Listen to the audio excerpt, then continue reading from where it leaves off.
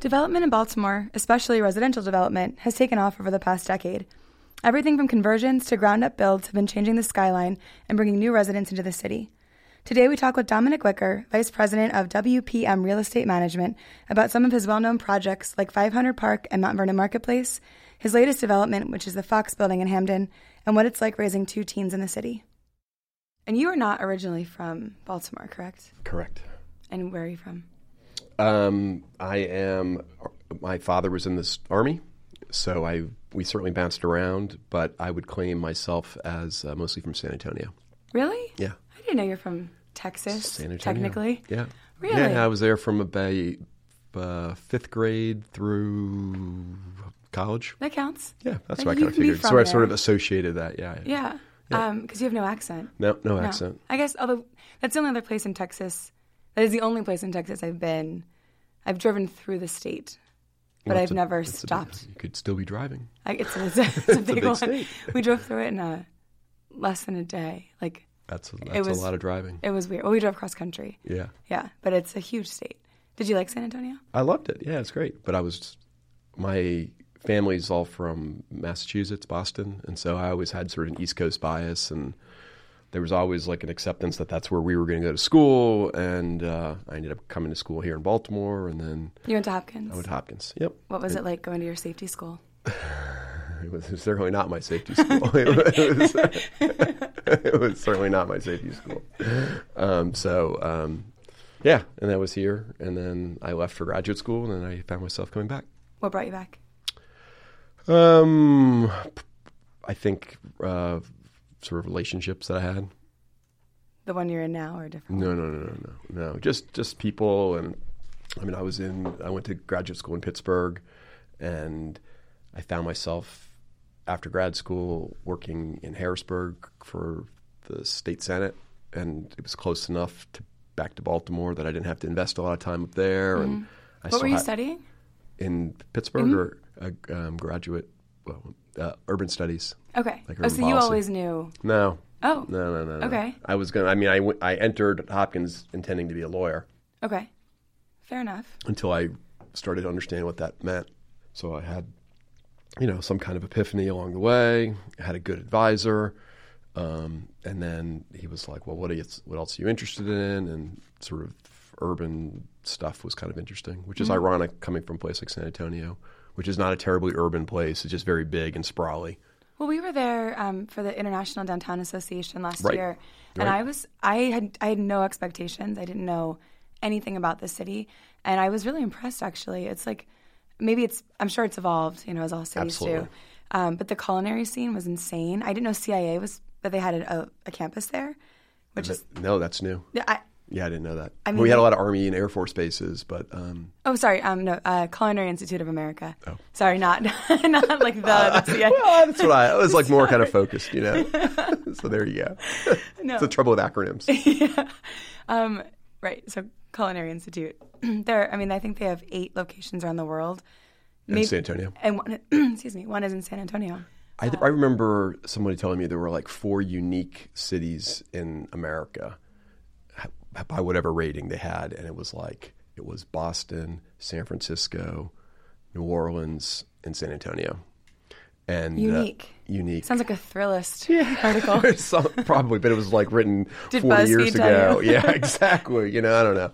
But yeah, so I'm sure it's, just talking to folks who were there, it's a much different place than it was when I left. Yeah, but fair point that that wouldn't have ignited your interest in cities necessarily at that point. Having to drive everywhere and No. no. Well, but so I grew up in northern Baltimore County. I had to drive everywhere. Right. It was almost an hour to school, rush hour. I was always in my car, and that really informed my choice to live in the city. So I wonder if maybe that was the way it went for you, or Maybe, or I think really it had more to do with all of our, like my one side of my family was up in Boston, and we would summer with them every year. And summer meant like going to Quincy. Didn't mean like Nantucket.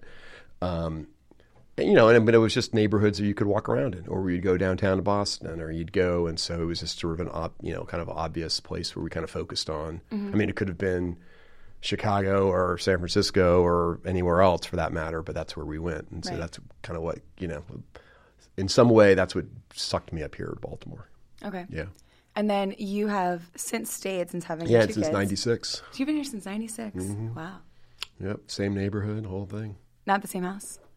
Third house in the neighborhood, yep. Wow. Yep. And how's raising kids in the city? There's just always this... People always ask me because we're doing it. And I never really thought anything of it. I mean, it's really, in some ways it's really easy. It's, there's a lot going on. It's, my daughter's about to get to an age where she could potentially drive, but there's stuff that she could walk to in a way that I didn't have that.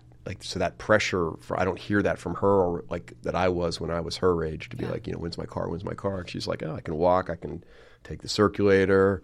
Does she do that now? She walks now. She sort of walks from the neighborhood over to Harbor East. That's like her little world. That's pretty cool. I think next year, it wasn't part of her decision making, but I think she's excited with the idea of going up to Mount Vernon regularly for BSA, not Twigs. She could take the circulator. She sort of likes that notion of getting on it. She's comfortable with sort of public transportation. I think she's aware that Baltimore's really lacking in that department. Mm-hmm. We were in London over the break, and we go to New York often, and DC fair bit. And so, she's sort of accustomed to different ways of taking subways, and and she sort of realizes we don't have one. Thank you, Governor Hogan. So anyway, but so I think so that's so that's happening. I think it's been great. I mean, the school community for us has been really good. I mean, it's really knit us into our neighborhood in kind of a different way, and we can see, both my kids' elementary school was 2 blocks from my house in one direction. My son's middle school was 2 blocks in the other direction. It's half of his baseball team is one of those 2 schools. Mm-hmm. So, it's very easy to imagine, just sort of keeping up with folks. But it is interesting. I mean, like with anything else, you kind of age out of certain circles and you move into other circles.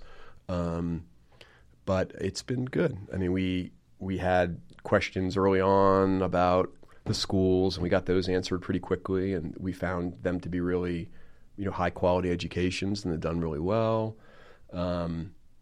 We had momentary about, wouldn't it be nice to have a yard? And then suddenly that window kind of closed, and everybody didn't really care. Yeah.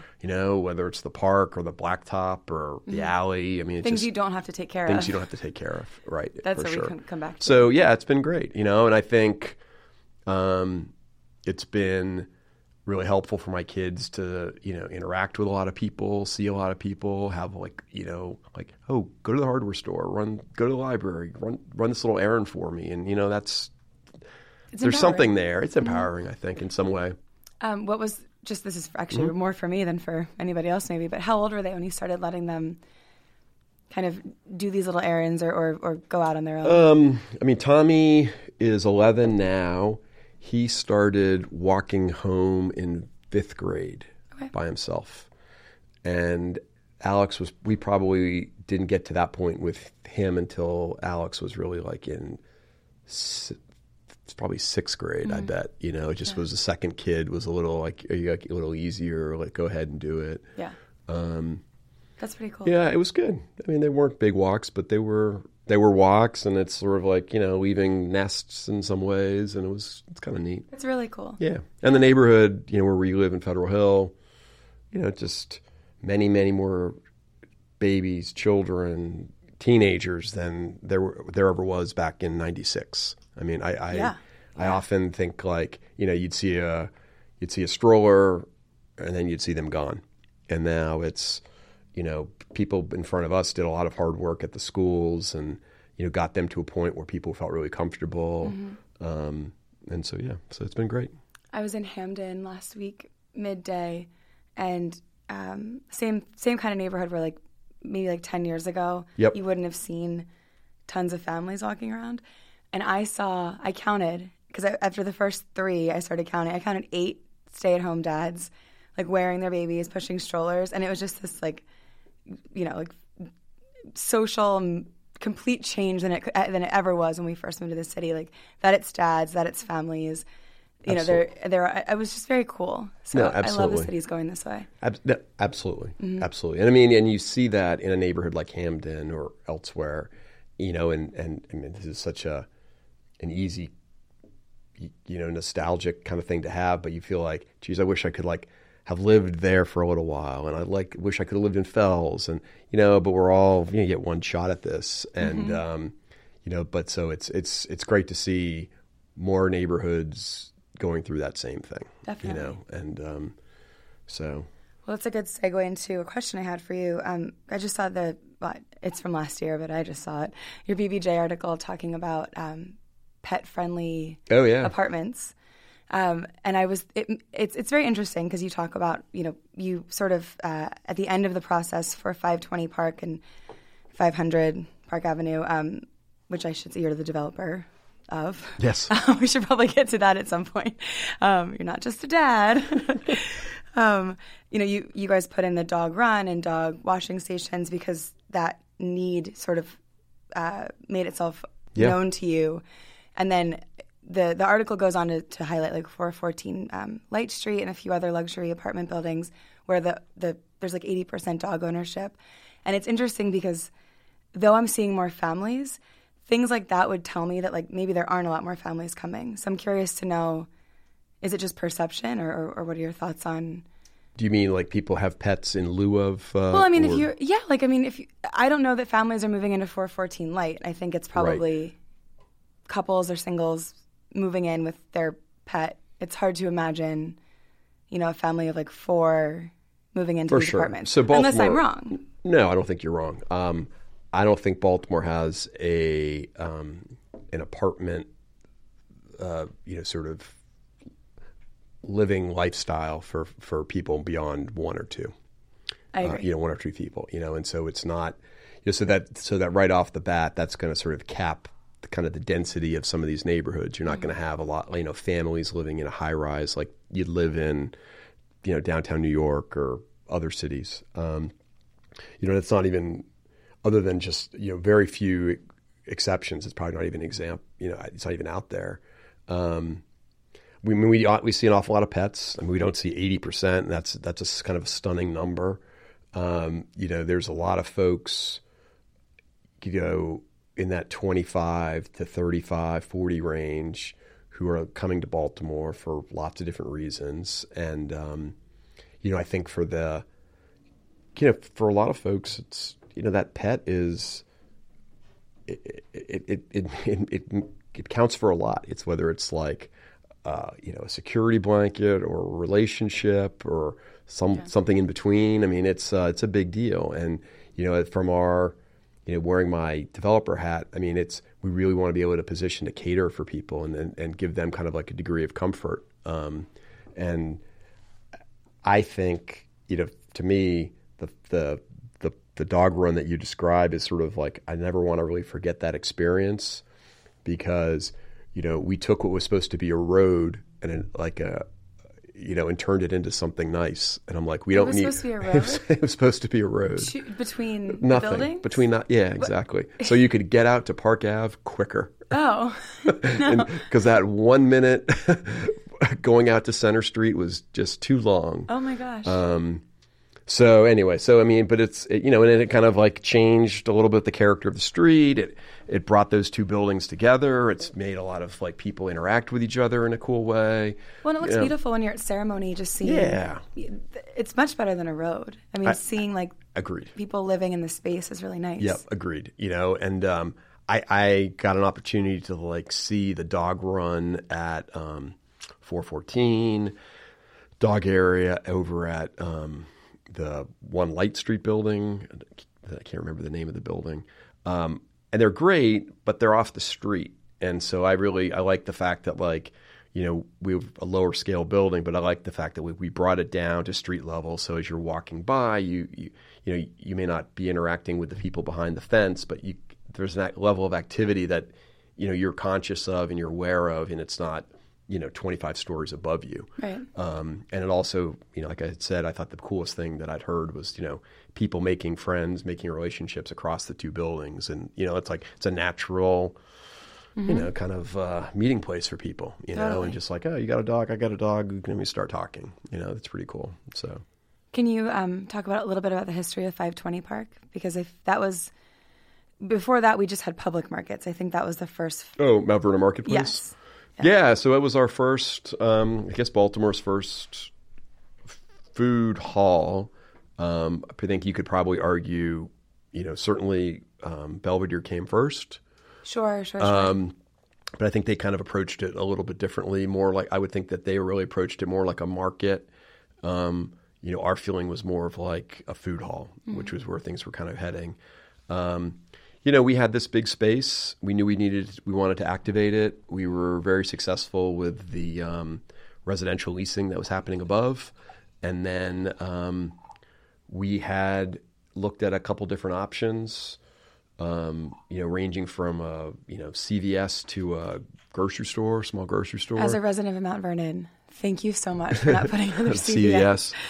I love the one we have. It's nice to have one, but right. Oh my God. Thank you. Well, you're welcome. And then, so anyway, we took a quick trip down to D.C., saw Union Market, and felt like we could do something like that. And, somewhat analogous to the dog run, I think that's really turned into a space where people just kind of come. And, and in that regard, it's really surpassed our expectations as far as just, it feels much more mature than. It's been open for 4 years. It feels like kind of like just part of the scenery now. It feels like it's always been there, and just people feel very comfortable. Kind of, so it's been great. It's been really, really good. What were your biggest challenges with it starting out, or what have been your biggest challenges?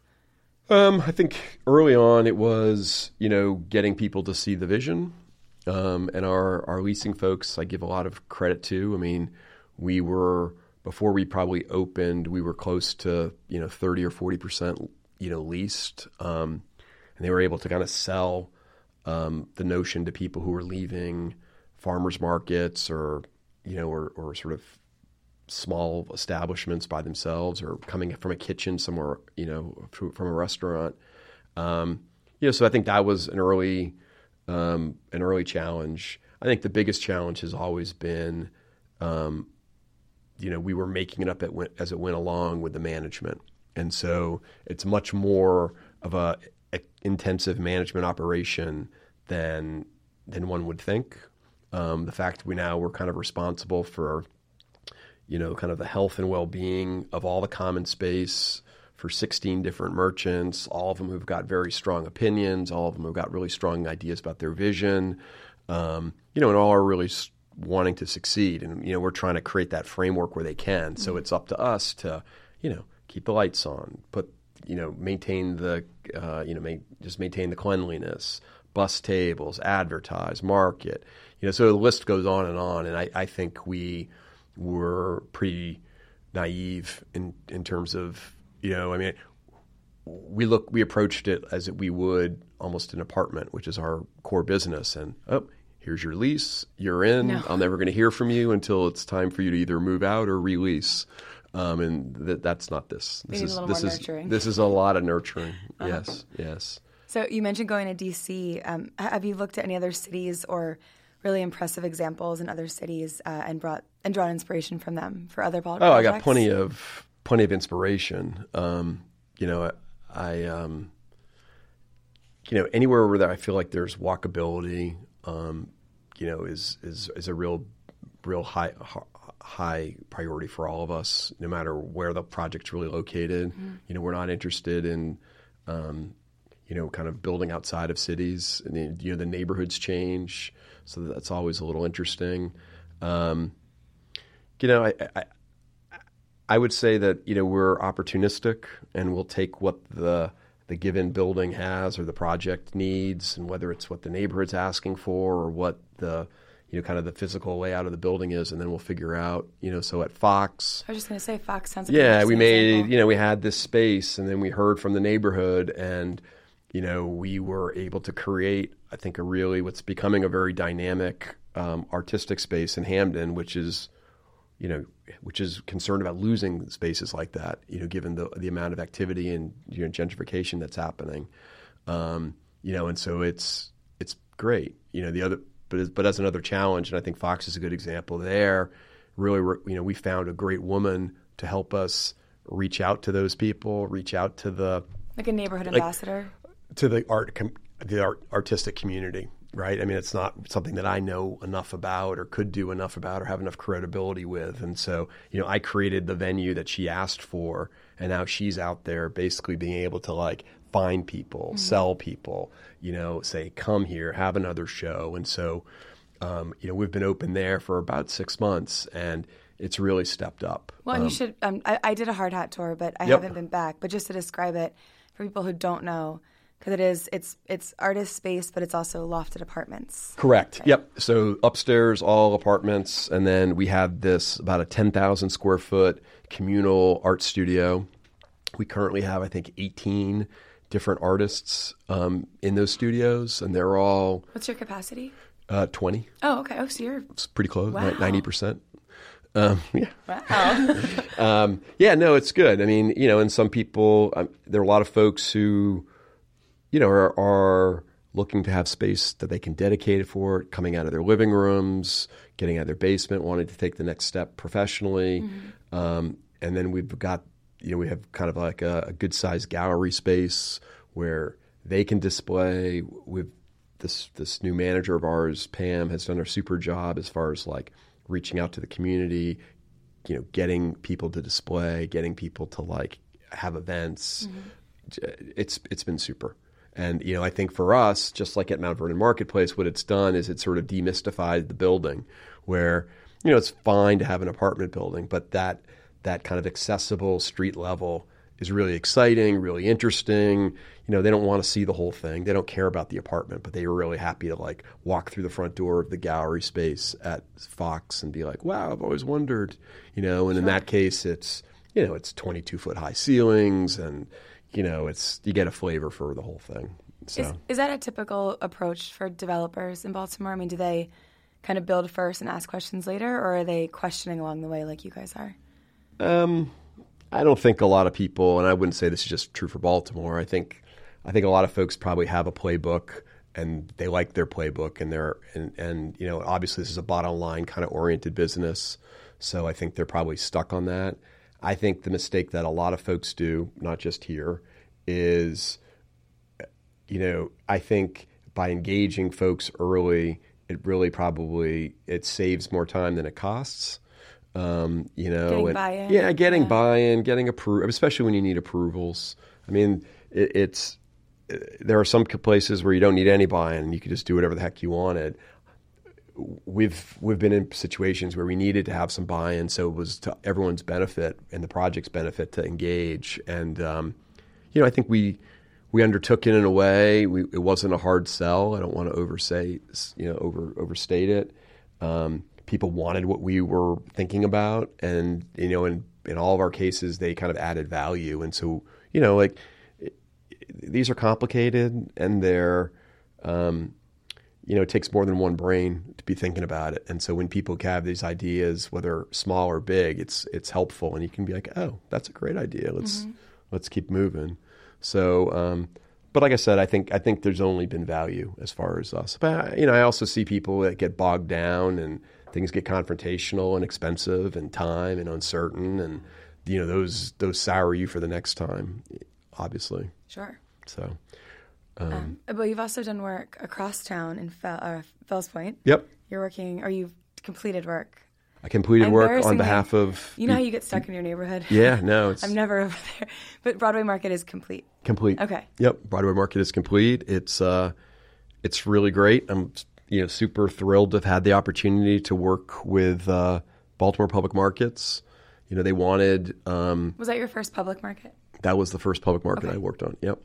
So they were very interested in kind of pursuing a model where they could both retain ownership, but then, really improve their merchandising and their physical environment. And I thought the team, in a very, with a, very tight budget, and some really real political constraints, really pulled off a really great little project. Mm-hmm. So now we're looking at Hollins, and we'll see how that goes. So Hollins is your next. We're trying. I mean, I think it'll be a different character. So we're kind of working through what the program wants to be. Mm-hmm. But it's exciting. What else is on your horizon for Baltimore City projects?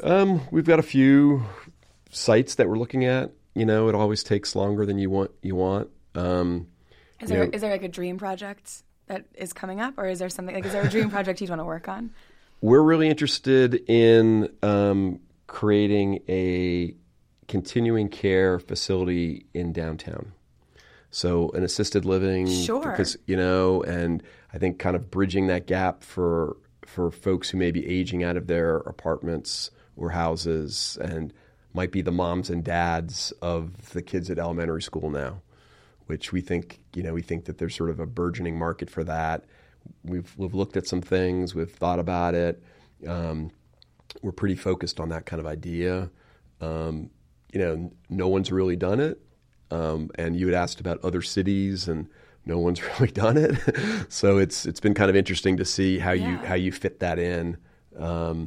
So that's kind of what's out there, and trying to educate ourselves about the needs of seniors and the needs of families who might be looking for that type of thing. I embarrassingly have never considered that, and my father used to operate at assisted living facilities throughout Baltimore and between Baltimore and Annapolis. Yeah, so I mean, they were never in downtown. Right, you're like, why should you have to leave? I mean, there's certainly some great models in the city, but they're not necessarily in like the more downtown oriented neighborhoods, and we think that it's probably time for one of those to come to pass. That's a very cool project.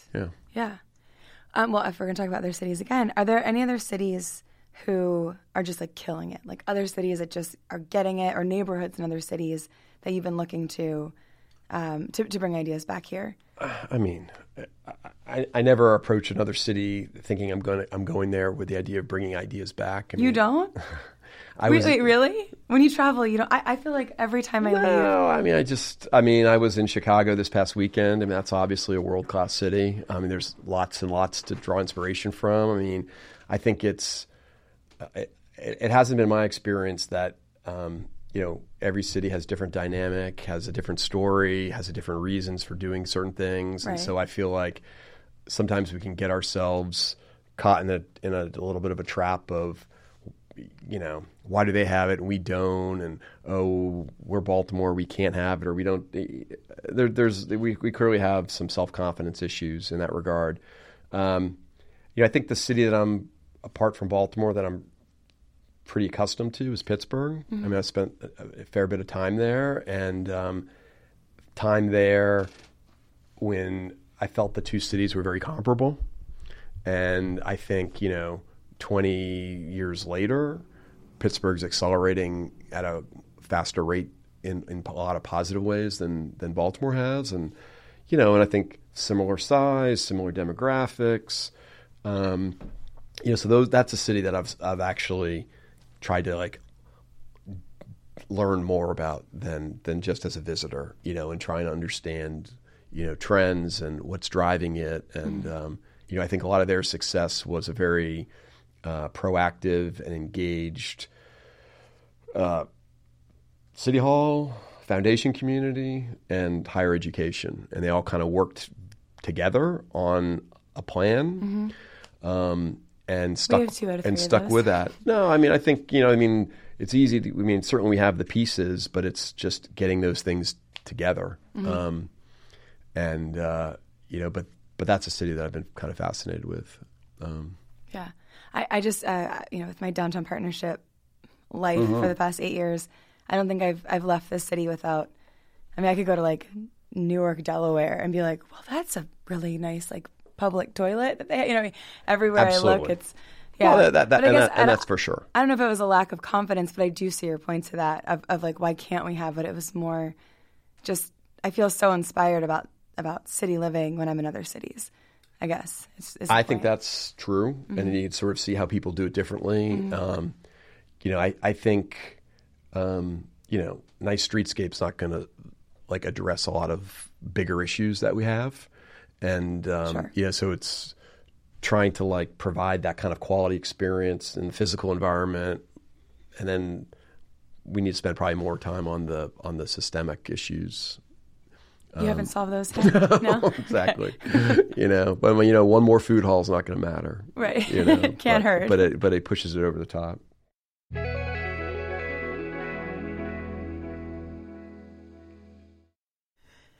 So going back to 520, instead of we talked about like you had CVS or a major retailer, right?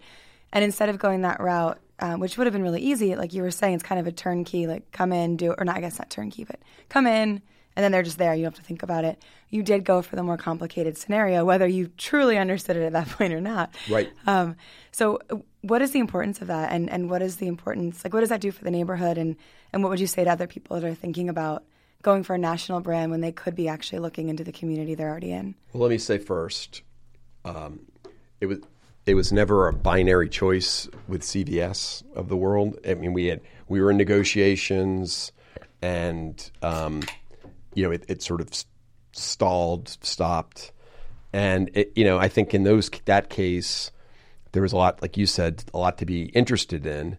I think what was different is that where we went next was, okay, this doesn't seem like it's bearing fruit financially. It's not getting anyone excited. And then, we kind of went in a pretty different direction. I think what we realized was a couple things. Mount Vernon Marketplace at least the way it started, probably wouldn't have worked as an independent standalone project. And so we were fortunate in terms of like our success in the residential side was able to kind of like, give us more optionality. Mm-hmm. It wasn't like, oh my gosh, the budget says we need to get this much in rent. If we don't get that, our investors from New York or wherever are going to be on us. What's happening? We had a lot of freedom in that regard. And so once we went down that path, other benefits started kind of becoming more apparent.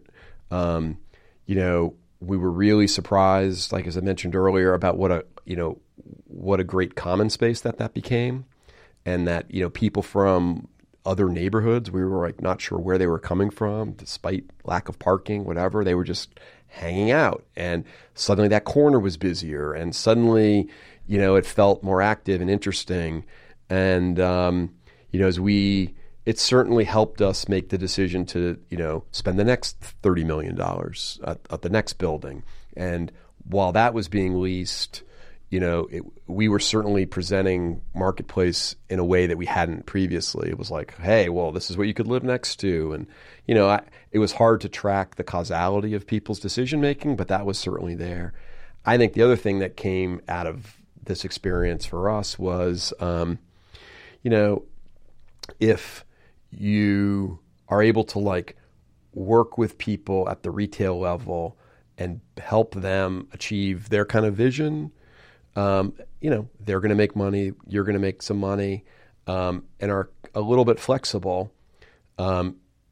There's some upside, and I think what's interesting is we've always valued on the residential side occupancy and stability more than like the last dollar. And there are other people that see things differently, and that's completely understandable. But we really took that approach at the Marketplace as well. And, what ended up happening is that, people stayed with us as we were figuring stuff out. They built their business. They built their business more. Things got better for them, got better for us. And, suddenly the guy who was the sous chef at such and such restaurant is now got 2 or 3 stalls, and he's able to like be very, not only support himself and, make a little bit of money, but he's also able to kind of like do things that he never would have been able to do before. And, I think that incubation has been really interesting to us. And, as I think about future projects, if I ever need retail, I think I'm going right back to the people we've got and people we've got a relationship with. And, and I can't say that of the 16 people we started out with, Did they all survive? No, but I think we're over like 10 or 11, which is pretty remarkable. Like, to be like in this before I came here, right, in this kind of day and age, to like keep that going, and it speaks really highly, I think, of those guys too. Well, so it's cool. You kind of had this symbiotic learning curve, and I think so. Yeah, I think that's right. That sounds unusual, and the way it should be, though.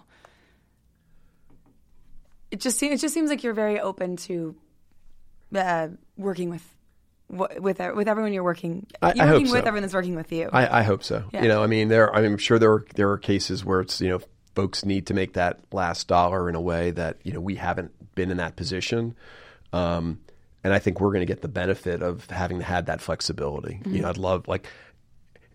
I'd love for us to come full circle and for us to have a project and us to take one of the guys from Mount Vernon and plug him in and set him up, and for him to be like, wow, I'm in a real brick and mortar place. I used to be a chef.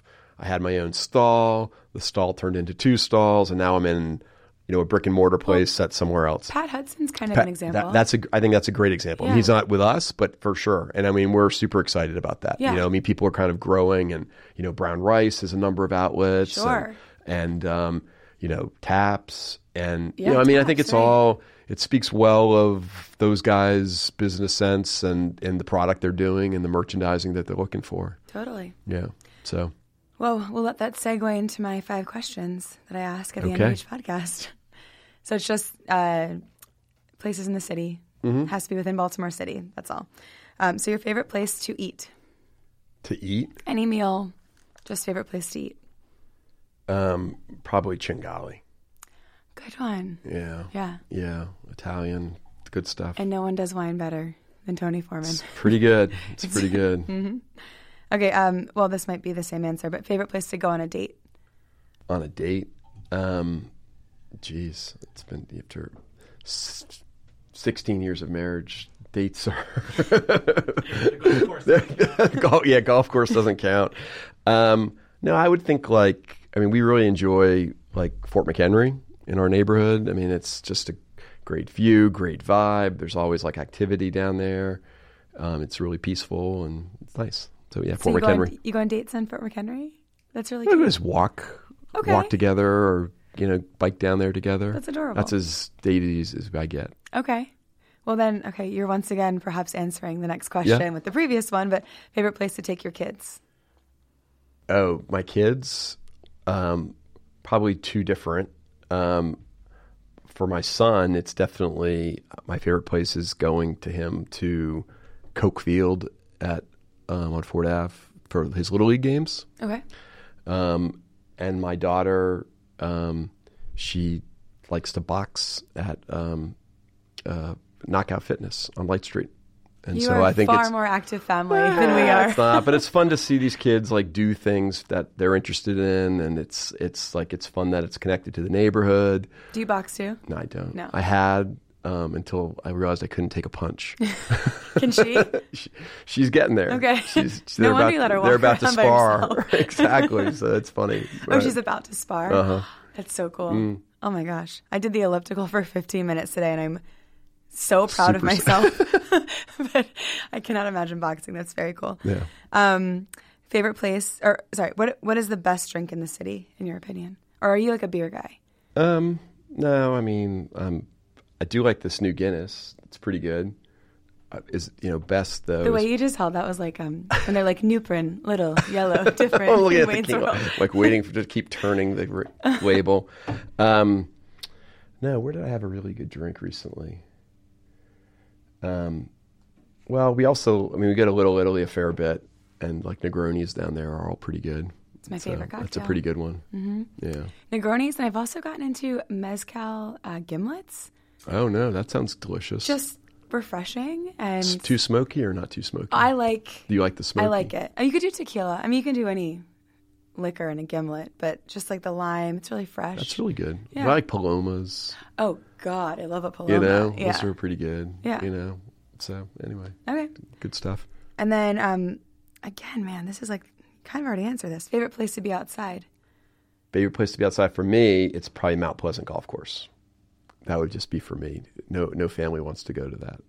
So are you the only golfer in your family? No, my son plays. My daughter will go, doesn't want to go. And then when she goes, she's like, why don't I do this more? And so I'm hopeful that there's... She sounds a little indecisive. No.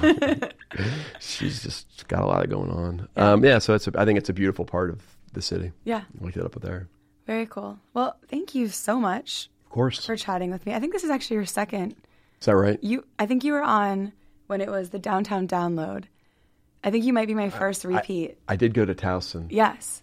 Which I don't like to go to very often. No. Ever. Neither. That's why we built the studio right Perfect. here in downtown Baltimore. Perfect. But I was thinking about that on my way over when I was taking Wow. Well, I'm honored. I was on my scooter, just bopping over. I took the scooter over too. You did? Yeah. Wait, what's your brand? Which scooter? I have 3 apps on my phone. Today was Bird. Well, I was thinking about parking here, and you were very nice about directions. And then I was like, well, I have enough time. I could dump my car and then scooter down. And so, who would have thought? Who would have thought? When we all moved here. That's true. 1996, there were no scootering or Paloma drinking. Well, I would say that your projects have been part of us being in the scooter thank revolution. So thank you. Scooter revolution. That's high praise. Thanks, Dominic.